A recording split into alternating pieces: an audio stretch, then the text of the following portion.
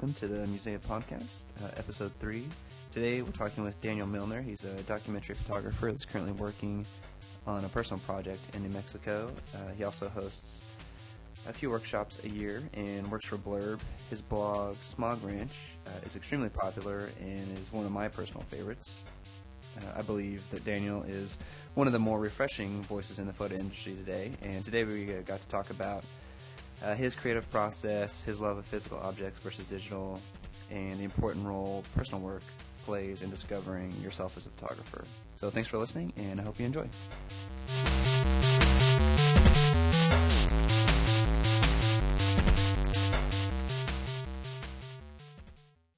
Well, Dan, thanks for joining us and kind of talking about the industry and stuff like that. Appreciate Absolutely. Thanks for having me.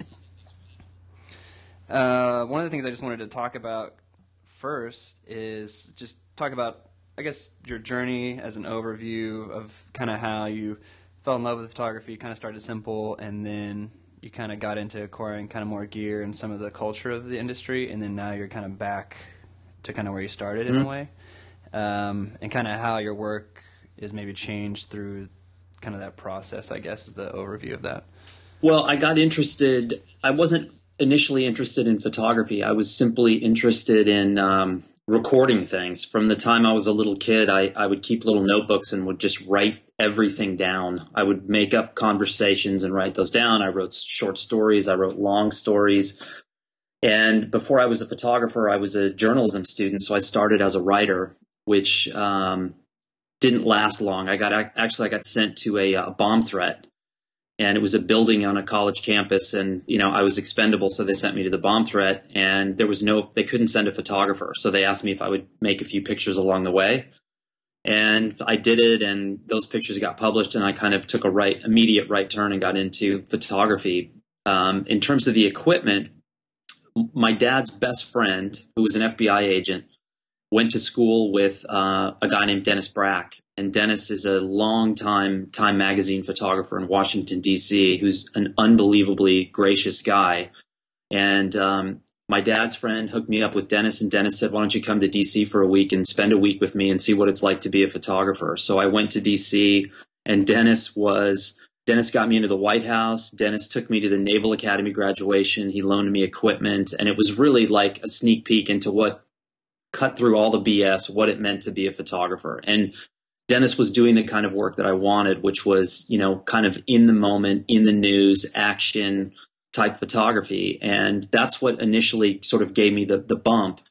The same friend of my father's, who was the FBI agent, was also friends with a guy who at one point in time worked at the Dallas Times-Herald. Happened to be during the time when Kennedy was assassinated. He'd been a photographer for a long time, but had retired. And he had a bag of old Nikon equipment that he loaned me. And the thing that I remember about it was him sort of grabbing my shirt when he loaned me this equipment. And he just said one thing. He said, don't stand in the North 40 and shoot something in the South 40. And basically what he was saying was move, get yourself close to what you're working on. And that's what got the ball rolling. I got that equipment. I didn't know how to use it. But I immediately started applying at a couple small newspapers around where I lived, and I got work immediately. Literally, I was hired because there was no one else there to do the work. It wasn't like I had a portfolio to show or I knew what I was doing. And once I did it for a couple of weeks, I knew that was what my life was going to be about. I've kind of come full circle in a way where I'm back to shooting the way that I was back then, and also kind of looking at photography in a very different way. I've had blinders on for the last 15 years, and I didn't realize that until I stepped away from working as a photographer and realized just how small my world had become. And now I'm starting to back up and try to make it expand it. I'm trying to remember, like when I first kind of found your blog and all that stuff, I feel like one of the first posts you had was kind of regarding kind of the wedding photography, and you were kind of going back to film and being simple with how you shot, kind of implying that you kind of fell for some of the industry stuff. Is that correct? Yeah. Was there any change in your work? Like what years was that? Was that like kind of middle, like 2005? middle 2000s, and then has it changed between now and then or not? Well, I have one more wedding to shoot in October, and then I won't be working. I won't be doing any more weddings. I also won't be doing any more portraits. So I've completely eliminated any commercial photography from my life. But I started shooting weddings in 1999. And this was before the big bubble in the wedding industry. And in 1999, it was still considered very uncool to be a wedding photographer. When I told my friends that I was going to quit my job at Kodak and go back into photography, but be a wedding photographer, I was just like castigated. I mean, I was called every name in the book. My friends were like, what are you thinking? Wedding photography was the bottom rung on the ladder. Wedding photography has always been sort of unfairly labeled as what you did if you couldn't do anything else in photography. I don't believe that at all. My wife's parents got married in the 50s in Boston, and their photographer shot 3D glass plates, and it's one of the most amazing bodies of work I've seen. And not only that, but he was shooting with a Hasselblad, and he was like capturing moments, so like real moments, a single frame. I think the whole entire day the guy shot like 80 pictures total. So I think that's very unfair to label weddings in that way. But when I started, I came to it indirectly. I was urged by another photographer who was a very successful wedding photographer who had seen my documentary work and said, you should think about doing weddings. And I was like, what? Like, I've been told that that's something I shouldn't do. And so she encouraged me, and I did. And I started shooting weddings, and I literally would take a single Leica rangefinder and a 35 millimeter lens and a bag of Tri-X, and I wouldn't even bring a strobe, and I would shoot the entire wedding. And I kept thinking, there's no way that anyone really wants this work. And suddenly I had an audience and a market for it. And over the subsequent probably 5 years, the wedding photography exploded. And many things changed. First and foremost, the professional photography market in general started to decline. So you had photographers from the automobile industry, editorial, fashion, sports, advertising, commercial that were all suddenly having a difficult time making it. And the default position was, the word on the street was, wow, there's a lot of money to be made in weddings. So you had those photographers coming in, but then you also had this secondary set of young, what I'll call digital savvy, marketing, advertising kind of guru type people who saw an opportunity and exploited it to the 10th degree, which they'll never get credit for. But all of those people who did that, who led that first wave of sort of the wedding explosion, they're still in many ways pioneering a lot of things in the photography world. But because they're associated with the wedding world, I don't think they'll ever get credit. I was not really part of that crowd, and it's simply because I came from a very different background. I came from the documentary world. And I really wasn't, I had a different philosophy about photography and what I was doing. And I kind of, got pulled astray in some ways for a couple of years. When digital first came out, I went fully digital for 3 years. I thought it was the greatest thing in the world. And then I came home one day and I didn't even want to look at my own work. I was just so sick of sitting in front of the computer trying to make digital files look like what I had in my Leica. And I kind of, looked at my wife and said, I got to make some changes. And the first thing that popped into my head was, I want to dig out my Leica again and go shoot that. And once I did one shoot. I said, that's it. That's the key ingredient for me right now, is to leave the digital behind and go back to film. And the funny thing is, when I went digital the first time, my friends and colleagues were like, you're crazy. Digital's never going to work. And it won't work for weddings. I literally had conversations in LA with photographers that said, you can't do that. It's never going to work. 3 years later, when I went back to film, they were all going to digital and they were telling me the exact same thing about film. They're like, you can't do it. Film's dead. You're going to go out of business.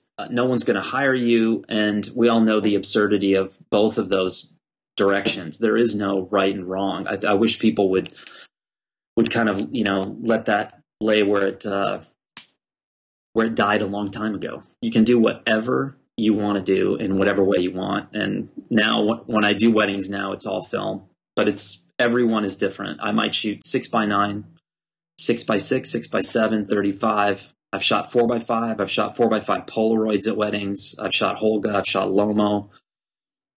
Whatever. The one coming up is going to be really interesting because I'll probably shoot 2 or 3 different formats, and I'll have 2 other photographers with me. and they'll be shooting different things still. So we should have a very eclectic mix of imagery at the end. Since we're kind of on the wedding thing for now, what if you look at the industry now as a whole, even a couple of years, I guess in the last 5-6 years, why do you think a lot of the work, wedding and portrait stuff, kind of has like a similar look to it? Well, I think that there was a mass homogenization that came along. I don't think anybody would deny that. And it's almost entirely based on the availability of the technology. So you don't need to be a photographer or have studied photography or have any kind of track record to become a wedding photographer. You basically build a website, buy some equipment, start telling people that's what you do, and you'll probably get work. I think a lot of time, because of that, you don't necessarily have to figure out who you are as a photographer or how you see. I think some people don't even realize the difference in vision from person to person. So like if you and I went into a room and someone gave us a camera one at a time and sent us outside the door of that room and said, go photograph the most interesting thing you see, there's a really good chance that we're going to come back with two very entirely different things, because what obviously is beautiful to you might not be to me, and vice versa. So wedding people, you've got an entire generation of photographer. I knew my doorbell would go off at least once. But every time I do an interview, it goes off at least once. You have an entire generation of photographers who learned by going online and watching what the successful people were doing. They never necessarily sat down and said, okay, what do I want to do? Like, how do I see, and how does that translate into my business? They go online, they look at who's successful, who's making money, and they go, I'm going to copy that exact thing. I'm going to buy the same equipment, the same software, the same filters, and I'm going to charge the same, and I'm going to basically do everything that I've seen them do. I've had this conversation with numerous photographers over the years. It's always surprising to me because I feel like they may be wildly successful, and many of them are, which is a great thing. But they've almost, if you've never taken that time to kind of explore who you are with the camera, I think you're kind of missing out in some ways. I think they could even be having more fun and probably would be even more successful if they took that time and said, maybe I want to shoot pinhole, or, experimented with something. But typically when monetary success comes along, it eliminates a lot of the need to ever figure that out. You just, people sort of equate the monetary success with being a great photographer. And in weddings and portraits, I don't necessarily equate those two. No, those are great points. And it leads, I actually have another question to spin off that, which would be great, is kind of the idea, especially of having this separate thing of personal work and kind of your paid work. Because I've had, even just on Twitter, I've had conversations with people, very basic, of like, a lot of wedding photographers, for some reason they don't want to separate it as much. Like they consider like all their work as their personal work. So I guess just wanting to get your opinion on how important it is to actually have like 100% personal work and then like your work that you do that's commissioned, and how that affects you as a photographer. That's a great question. Each person is different. For me, again, because of the background that I had and how I came to photography and how I studied it, the separation of those two is like church and state, man. I want them completely apart. I think for the younger generation, it's very easy to veil what you're doing under, everything I shoot is personal work. I don't believe that at all. I think it's commercial work. And I think there's a huge difference between shooting commercial work and shooting personal work. But I think a lot of times, a lot of younger photographers, and I'm not bagging on younger photographers, they are wildly progressive in a lot of ways that I will never be. And I love sitting down and talking. In fact, I have a younger photographer coming over today who's probably in his early 20s, just graduated with a multimedia degree. He's like a different species. He comes over, and I think he learned some things from me, and I definitely learned from him. So I don't want to sound like I'm bagging on young photographers, but again, I think it goes back to exploring who you are with a camera. And let's face it, a lot of photographers who are working, especially portrait wedding field, they may not have a whole lot to say when it comes to photography outside of what they're doing commercially. So for them, I know a ton of people who have never in their life shot anything with a camera outside of a wedding or portrait. They just picked it up a few years ago. They started, and that's all they've done. So when the jobs are done, they don't think about picking up a camera and going out and working on a project. That's like a foreign concept. They're going to go to the beach. They're going to go out and do whatever. But for me, I realized that there was a definite division in there. I try to bring the aesthetic that I use on my personal work to my work I do commercially. I'm always trying to educate the clients as to why I shoot the way I do and what I'm trying to do from them. You know, if you turn it around and let the clients dictate to you what you're doing, then typically you're going to get work that may not be as good as you could potentially create. So, but for me, there's a huge differentiation, and for me, it got to the point where I realized I couldn't do commercial work anymore. I just had to focus on doing my own stuff because I'm not sure anymore you can actually do both. I have talked to a lot of photographers that say, you know, I work commercially to pay for my personal projects. Occasionally I see that happening well, but typically what I see happening today, especially because of the economy, is the quality of the personal work is not necessarily where it needs to be, because it takes so much time and so much sort of focused critical thought to get work at that highest level that it's nearly impossible to do that when you're juggling, you know, 17 things and clients and all that. It's very difficult. You know, 20 years ago, doable. Now, not so much. Yeah, and I definitely wanted to talk to you about, because I don't know many photographers that have kind of are doing what you're doing in terms of stopping the commission thing. You know, everybody seems to be still trying to start a business. So yeah, it's interesting to see if you've talked to other photographers where they're kind of in the same route in terms of like they're trying to find income, other ways to pay their bills, not letting photography be kind of almost back to like a hobby again, to where it's just personal for them and it's just for the love of it. The short answer is yes. Yeah. I would never name names, but and what I did, there's no mystery to it. I just got, you know, in September of last year, I said, this isn't working what I'm doing. It's not that commercial photography is bad or evil. You know, I just decided, okay, I've done this for 15 years and I've always been a person that every 3, 4, 5 years, I completely change what I'm doing. So this was not a new thing for me. What was new was saying I'm going to stop shooting commercially and I'm only going to focus on my own work. I frankly had no idea what I was going to do for an income. So I was very fortunate that I was approached by Blurb very shortly thereafter. And I'd been on Blurb's advisory board for several years, so it wasn't like a new relationship. But they had approached me and said, look, would you consider working for us part-time? Which, in fact, I did and I am. So I had a safety net there. So I had perhaps, you know, the ability to do that, whereas some other people that are more connected that don't have that safety net might not have been able to stop commercial work. But since I did that, I've been approached by more than a few photographers who have heard through the grapevine that I made that decision. Some of them unknown, and some photographers that I think would very much surprise you who said, I'm in crisis mode. I'm not necessarily in crisis mode because I can't pay my bills. I'm in crisis mode because I'm realizing that I'm not making anything that I have a connection to. You know, I've talked to photographers that said, my portfolio is filled with other people's work, you know, basically other people's ideas and work, and it's just not like doing it for me. So what happened to me in terms of how I viewed commercial photography, it's not unique. I think it's, especially if you've been in photography for a long time, certain people are better than others at adapting to that. I was not great at adapting to it because actually I had made this was the second time I had made this decision. When I left Kodak, I worked for Eastman Kodak for 5 years back in the mid to late 90s. And when I worked for Kodak, I had to sign a conflict of interest letter stating that I would no longer do assignment work because it would, in effect, put me in competition with the photographers that I was trying to help with Kodak. And I said, no problem. And I signed it because I had no interest in doing magazine work anymore.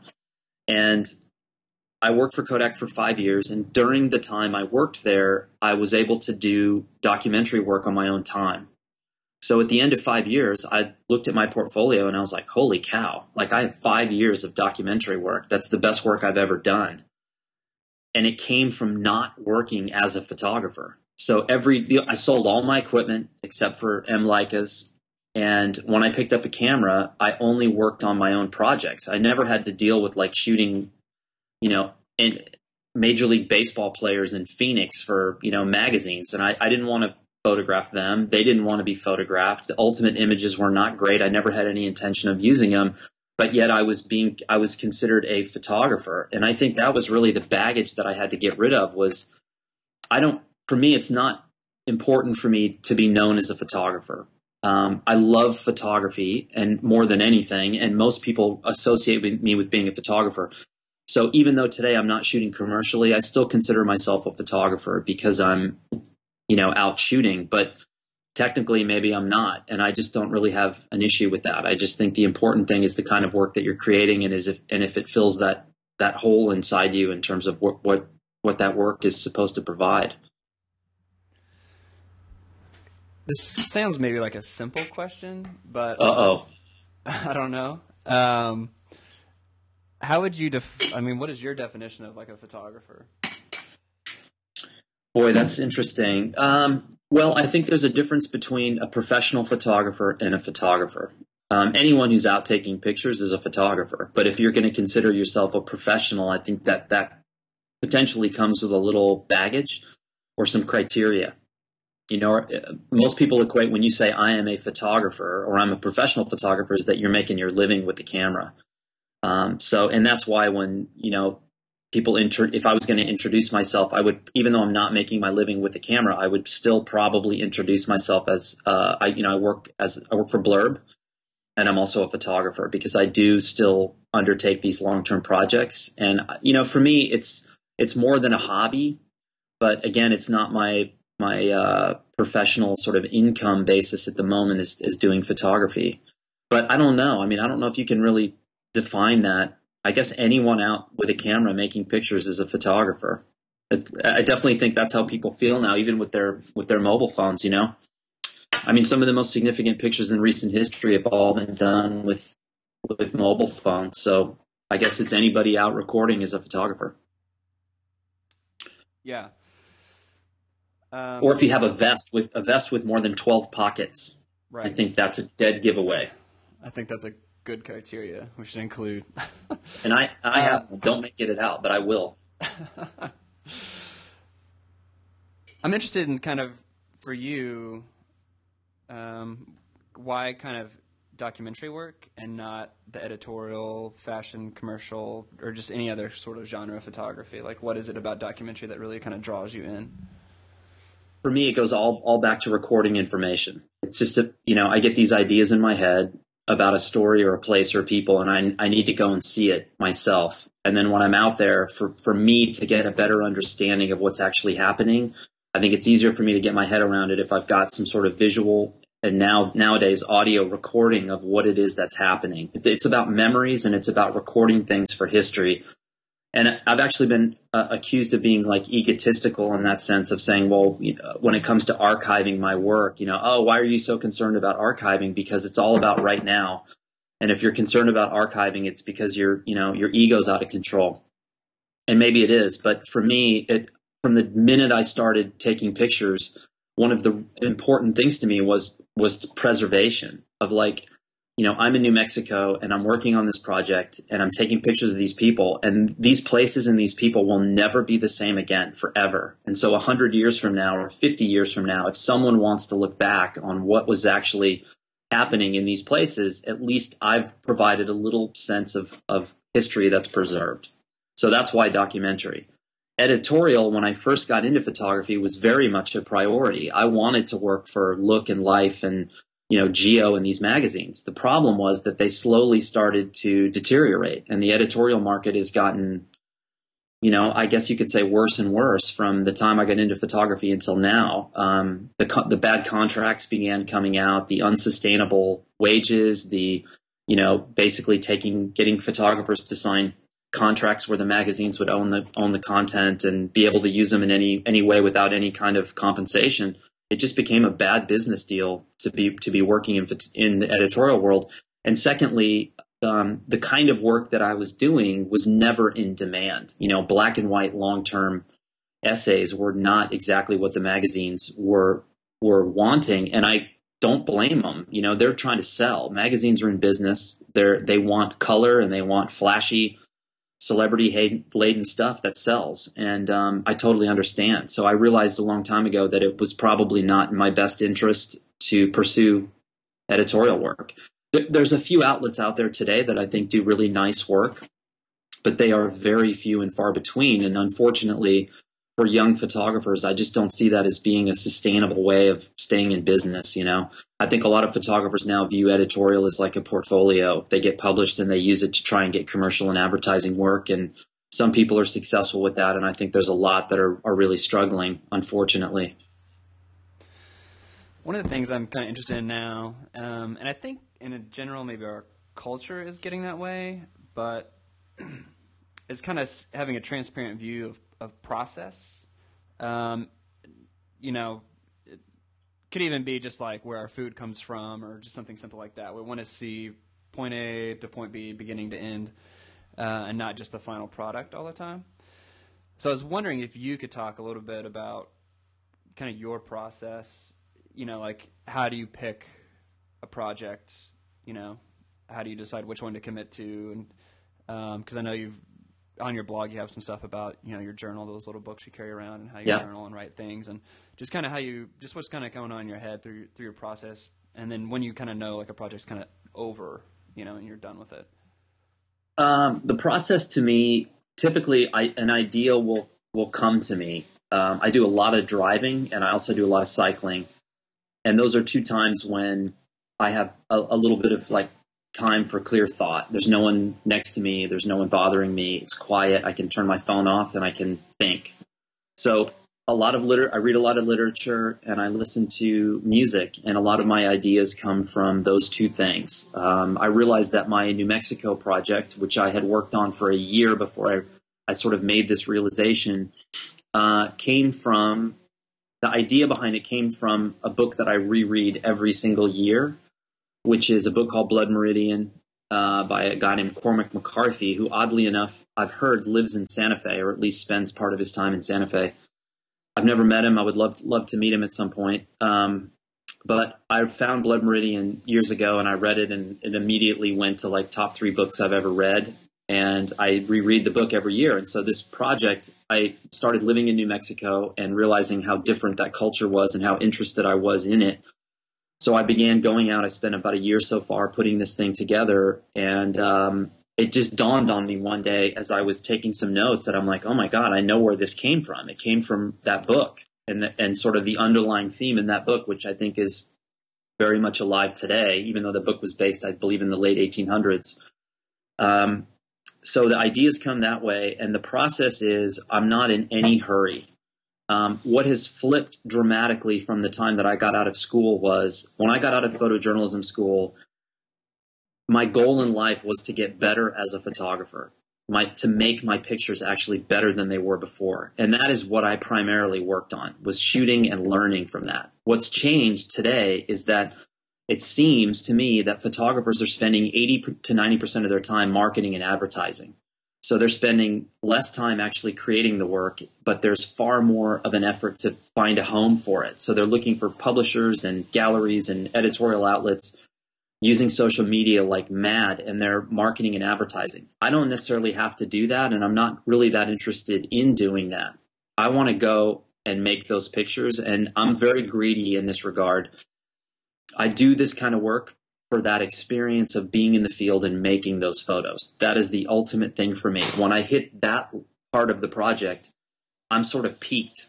What happens afterwards in terms of like getting it published or selling prints or getting a gallery show, I'm not really that interested in that. I might be at some point, but right now it's about making those pictures and that experience. I do make a lot of small prints. I make a lot of big prints. I make books. I keep journals. I'm constantly taking notes. And now I've begun doing audio recordings of both myself and also of what's happening in the field. I have no idea what I'm going to do with those or how I'm going to incorporate it. I'm not technically proficient enough to even know what I'm doing. All I know is I'm recording. When you're doing a project, do you think kind of like in book form, like that's the final thing for you? Yes. It's not necessarily like, you see it as an exhibit or whatever, but it's like a physical book. That's what you're envisioning the whole time. Typically, a book is how I think. And after, working with Blurb for many years now and making 120 plus books, it's become a natural part. And I started to think about my commercial work in book form as well. So even from a single shoot, when I would do these portrait shoots, I would be thinking cover, back cover, first page, what spreads. It just became a natural part of how I was thinking. That's also directly a result of going to photojournalism school. So, I studied for journalism and sequencing and editing and telling stories for 5 years straight. That's all I did. So that, there's a residue there that I don't think I'll ever be able to shake. I would love to be able to go out again and shoot in just single image concept, but I don't think my brain works that way. I'm always thinking, and I think it's more, book is in regard to the depth. I understand what it takes to actually get a book length amount of work, which is a long haul, man. There are ways around that, modern ways of, shooting portraits or whatever, where you can create a body of work very quickly, but that's not really my cup of tea. I'd love to get in a little bit about kind of where our culture is at and how that's maybe affecting the work. I know me and you have had a couple conversations casually about that, but just to dig in a little deeper, one of the things, even to referencing kind of the book idea, is how do you think shooting a project with the idea of like a physical, whether print or book, is kind of the end goal? Do you feel like that affects like how you work versus just being content with it being like a digital file online somewhere or just on your website?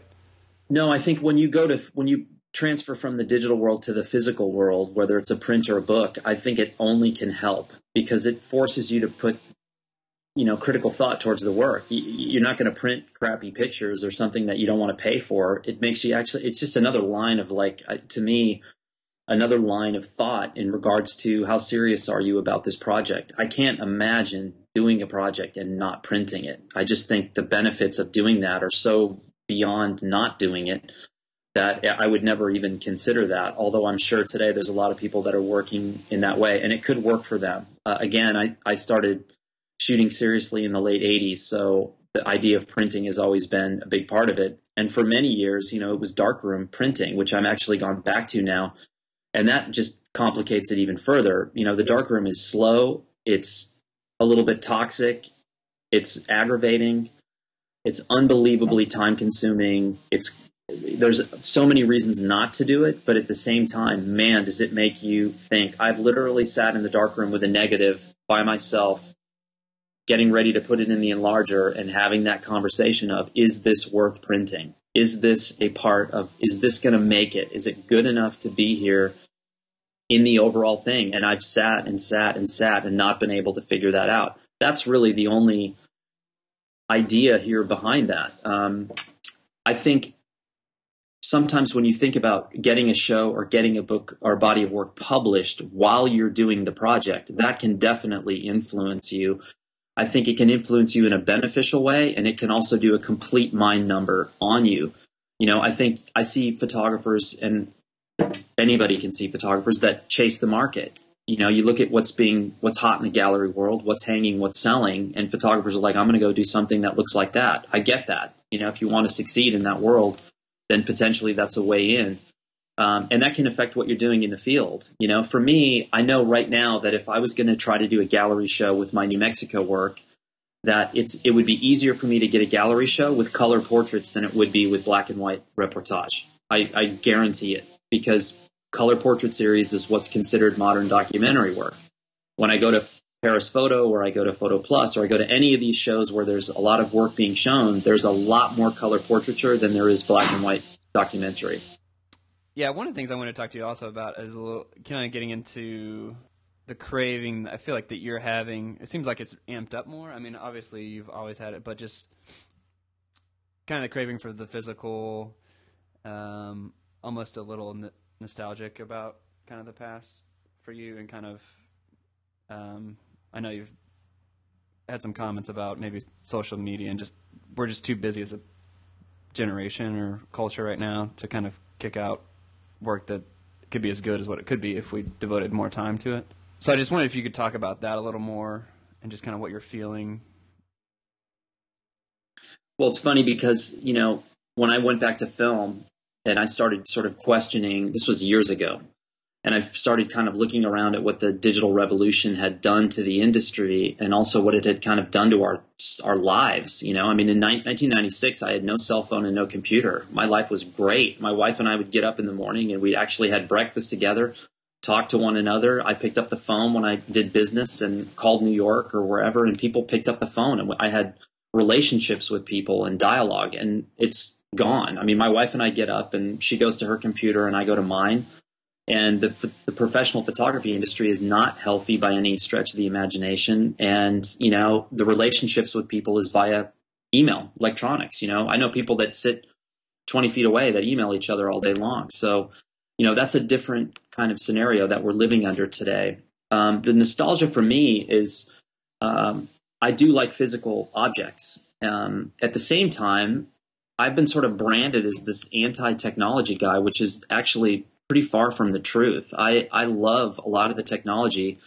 I mean, I shot a digital camera yesterday to work on my blog post. I don't necessarily believe that the technology is going to make me a better photographer. I think that's based on advertising from companies that are trying to sell equipment. And I think a lot of the amateur market believes that they need this stuff to become great. There was a photographer over last night for dinner. And, you know, he was saying that he was describing to me all the equipment that he has. And he was just starting to figure out the fact that he wasn't saving any money using this technology. That he said, I'm having to upgrade my equipment every 2 years, plus all my computers and software and hardware. And then the archiving effort of migrating all my digital files over every 2 to 5 years. And he said, you know, I've got a Hasselblad that I bought 15 years ago that I'm still using. And he's like, I can get scans done for X amount. He's like, I'm not saving money. I'm actually losing money. So I'm not someone who can ignore that. But the bottom line with all of that technology is that I just don't love it as much as I love working this other way. You know, I don't want to see my images when I'm shooting. I don't want the ability to shoot endless photographs. I don't want to have to sit down at a computer when I'm done. And I don't want to archive electronic files because I don't know how to do it. And I haven't found anyone yet that knows how to do it. I have no idea what that noise is. It sounds like a UFO landing in my front yard. In fact, there must be a new tool in his arsenal. Maybe he's got the digital blower outside and he's trying to blow off the front of the house. I have no idea. So where he's throwing rocks at your house. I love it. But you know what? There might be. It might be, the technology people throwing rocks at my house, but maybe they're outside. I would rather have them in. For coffee or something. Yeah. So, you know, it's weird. My wife said something to me the other day. She's like, you know, God, for somebody that is so-called anti-technology, you sure love X, Y, and Z. And I said, I do. You know, the first time I ever wrote a post about questioning this technology, I can't remember when it was. It was several years ago. I just got, slain by people from all over the world. And unbeknownst to me, that post had been copied and pasted into blogs and sites all over the world, and I wasn't even paying attention at that time. So a couple of years ago, I went back for some reason, and I was searching online, and I found all these sites that were talking about that post, and you can't believe that what people were saying. I mean, Luddite, anti-technology, going backwards, not smart enough to figure out what the technology is, doesn't know how to use it. It was just incredible just by saying, you know, hey, I'm not sure this is 100% the direction I'm going. When I talked about digital point and shoot cameras not being worth buying, again, I got slammed. And when the iPad came out and I said, you know, this is not going to make you a better photographer, people went berserk on that. And I think it's because, you know, globally we're intoxicated with technology. There's no denying it. Look at what we're doing right now. I have, you know, iPhone, iPad, laptop, tower, and iMac in the other room. It's like I'm in bed with the technology as well, but it's not what drives me to go out and make pictures. I would think it's kind of along the lines of, you know, the technology is not necessarily bad, but it's just kind of the abuse of it, you know, even with social media and how it kind of connects everybody. There's some positives to that. Sure. But kind of the abuse of it can really hinder people and hinder photographers in a lot of ways. I mean, is that kind of where you're stance is, I guess? Well, I think it depends on how disciplined you are. I think for certain people, like let's say that you're taking somebody who's learning photography, I think that there's a real benefit in learning photography with film, because I've just seen in workshop students things that I don't think the technology helps with. And I think a lot of times that, the way that I was sort of sold on the technology was, ability to shoot as much as you want. You can immediately preview and see the mistakes you made and then improve on those. In theory, absolutely. In practice in the field, I don't see that happening. I see people shooting 10 times more pictures than they need to. And instead of shooting a single bad image, they'll shoot 30 from the same location and then chimp the whole time afterwards. I don't think that's a great way to learn. There are other people who are very disciplined who do use it very well to improve. But, for me, it's I don't want to, that stuff that, the technology is sold on doesn't really work for me. I don't, like I said, don't want to see it, don't want to overshoot. And I also don't want to upgrade my equipment every couple of years. I don't like any equipment enough to upgrade. I think the only cameras that are good are the ones that you don't have to think about, that you know them so well that it just becomes lost in the wind, when we're out shooting. And that's what I have now. I mean, I've been using the range finders for, let me think, probably from 96 or 97. No, actually before that, I've been using rangefinders since 92. So it's been a long time, and I don't have to think about them. There's no thought given towards the equipment. I go out with the same thing every single time. It's funny because when I teach workshops, I'll show work. And a lot of times every morning I'll show a complete take from a certain shoot, every single frame. And so the last time I did that, I showed a shoot that I did with the Hasselblad. And I have a single Hasselblad in 80 millimeter. First image goes up and someone goes, "Hey, what'd you shoot that with?" And I go, "Look, this whole thing, this entire shoot, Hasselblad 80 millimeter. 10 frames later, someone goes, "Hey, what'd you shoot that with?" I'm like, "All right, let me say this one more time. It's the same camera lens. It's going to be the same for every day this week. That's all I'm going to show you." And so, because people are so hooked up, and gear is very sexy. There's no doubt about it. Whether I love bicycles, and it's the same thing with bicycles. It's I have a bike that I love, but every day when I'm out riding, I see another bike that I love too, that's someone else's. And I think, man, I'd love to have that too as well. And photography equipment is the same. And my wife works for Canon, so I hear it from all directions every day. I know you don't want to probably talk too much about your workshops, but I wanted to know a little bit more just because I'm interested, and I think it's one of the few workshops out there that I would personally consider attending eventually. I guess tell me, because I know maybe just even like your Peruvian, like what is maybe different of what you're doing with the workshops than maybe some of the other ones because everybody has one now. So, well, I think I've got few coming up. I've got a short 2-day workshop at Lew's Gallery in Victoria Island, British Columbia, that's coming up in November. And I've got Peru in December, and I've got Argentina, Uruguay in February of next year. The first thing about my workshops is there's nothing about business. I'm not talking about marketing or branding or advertising or blogging or websites or anything like that. My workshops are about a couple of very basic things. They're about images. They're about connecting with whatever location you're in. And they're basically about putting thought towards living a creative life. That's it. Whether you're a writer, a photographer, or you're interested in food and wine, it doesn't matter. I think all of those things are interconnected. And my primary concern is not to tell you how to be a photographer. It's not about trying to tell you how to get work or be successful as a photographer. It's simply about getting you outside your comfort zone in terms of the images, and trying to go back to what I said earlier, is trying to figure out who you are with a camera. So if there's 10 of us that go to Argentina to go to a workshop, and we all shoot the same event, we're going to come up with different images. My goal is not for you to make images that look like mine. My goal is for you to strip away those layers of your own work and finally realize, or if you've already realized it, to fine tune what it is you're trying to do. The Peru workshop is a little bit different. Well, let me go back. The Victoria workshop, which is the first one coming up in November, that's about shooting documentary portraits. And if I had to say that there's one thing or one request that I get more than anything in workshops is, I want to be a documentary photographer, but how do you go up to people that you don't know and make pictures? So I do that all the time.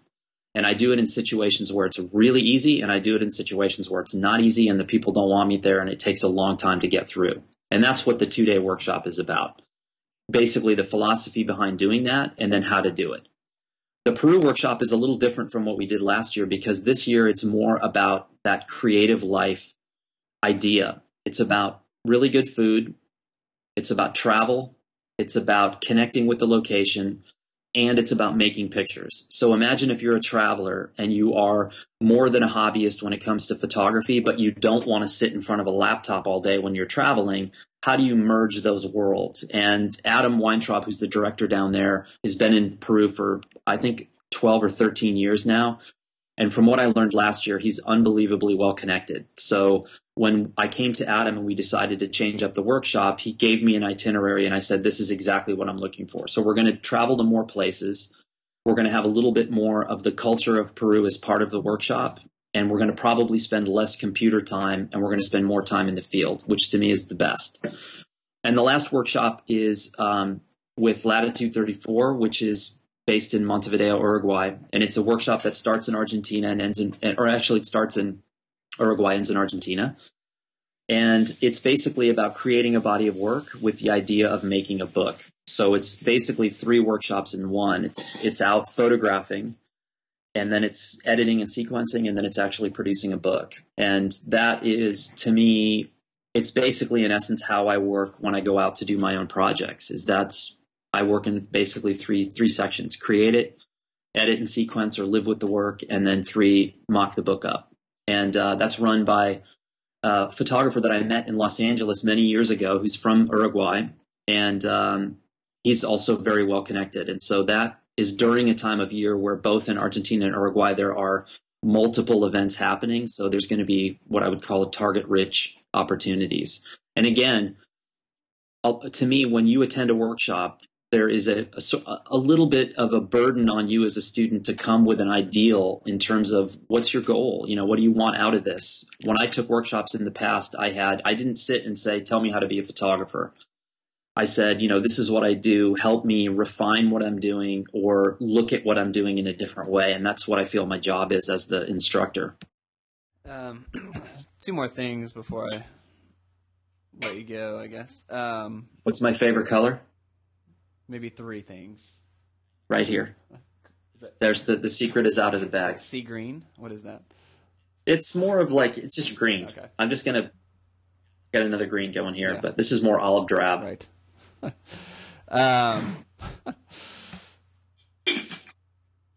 Kind of with kind of merging the conversation between what we had about weddings earlier or wedding photographers and your workshop.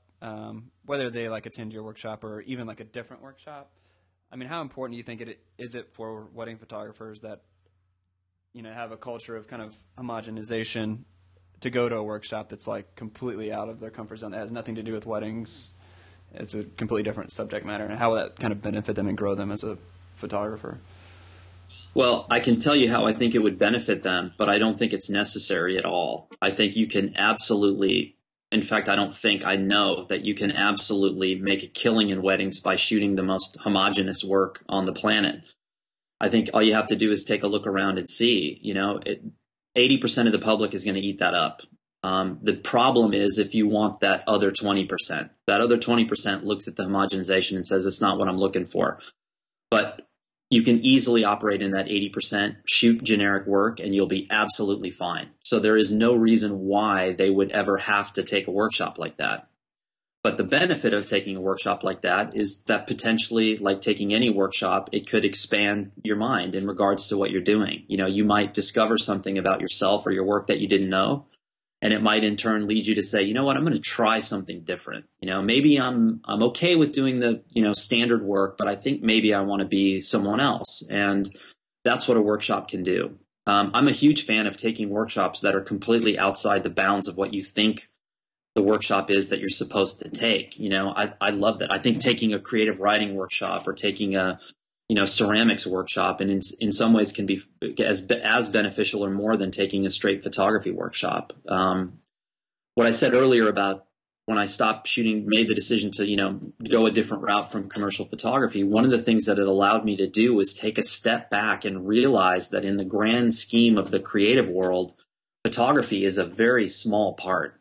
And so there's a lot of interesting, talented people in other genres of the creative world that are doing work that I find far more interesting, actually, than some of the photography work that I was following. So to me, I feel like my learning curve, I'm still at the bottom. I feel like I've got a mountain of stuff to explore that I think ultimately will make me a better photographer because I'll be more well-rounded. Last thing I wanted to talk about is really just maybe something that you're kind of hopeful for as we move forward. I know there's a lot of kind of doom and gloom in the industry, but I wanted to get kind of a positive take on what you're seeing in the industry. Or just in our culture in general that is kind of exciting. Well, yeah, I mean, I think there's a lot of doom and gloom now. I think there's a lot of fact-based things that would support that doom and gloom, depending on what you're trying to do. However, I still think it's a very interesting time in photography, and I think that there's still a lot of great work being done. You might not necessarily see that work because I'm not sure there's many outlets out there that are ready and willing to publish that kind of stuff. But I know that there's great work being done. I still see it all the time. I think people's philosophies about photography have changed a lot. I think the philosophy of the general public in terms of what an image represents has fundamentally changed. I think images now are considered temporary, they're considered disposable, and they're considered free. And those are three monumental hurdles that I'm not sure how the professional world will get over. At the same time, I think it's actually very cool that everyday people can somehow enter the industry and make a living. And I know that there's, pros may not agree with that statement, but I think, it's nice to see. I mean, when Kodak came out with the Brownie camera, it fired up the public in a way that we had never seen before in terms of photography. And before digital came along, the professional photography world was pretty stagnant. It was not exactly, it was a mature market. It was getting smaller. And digital came along and it absolutely was like plugging in a volcano to the underside of the industry. It absolutely sparked the second, wave of photography that we haven't seen since the Brownie camera. We're starting to kind of see the tail end of that, I think, now. But, I can't predict what the future is. I think when I got into photography, you could see the roadmap. You could see 5 years down the road and 10 years down the road. Now, I don't think people can see 6 months down the road. There's so much change going to happen. And I think this is actually a great thing. I think all of the traditional models of photography that we knew are all going to go away, or they're going to change significantly. And some people think that is doom and gloom. I don't necessarily see it that way. I think it's in some ways really empowering. Because right now, you and I, as individuals, have the technology and the means to be our own TV channel, our own magazine, our own book publisher, our own editor, and our own content creation service. And so if we have a following of people around the world that believe in what we're doing, we have everything we need. So the key, the absolute one lacking question that no one seems to be able to answer, that I would love to hear an answer to, is how you monetize all that. So if I'm my own channel and my own publisher and my own magazine and my own content creator, and I do good work and I have a faithful following, how do I monetize? And that's really moving forward and looking at the future of photography. I think that's really the primary question. I think people are as ingenious and talented today as they've ever been, probably more so. So I'm a firm believer that will continually be more and more great work being made. We just have to figure out ways of that sustaining the artist and getting it seen. Great stuff. Great stuff. Well, thank you for taking the time talking to me. Of course.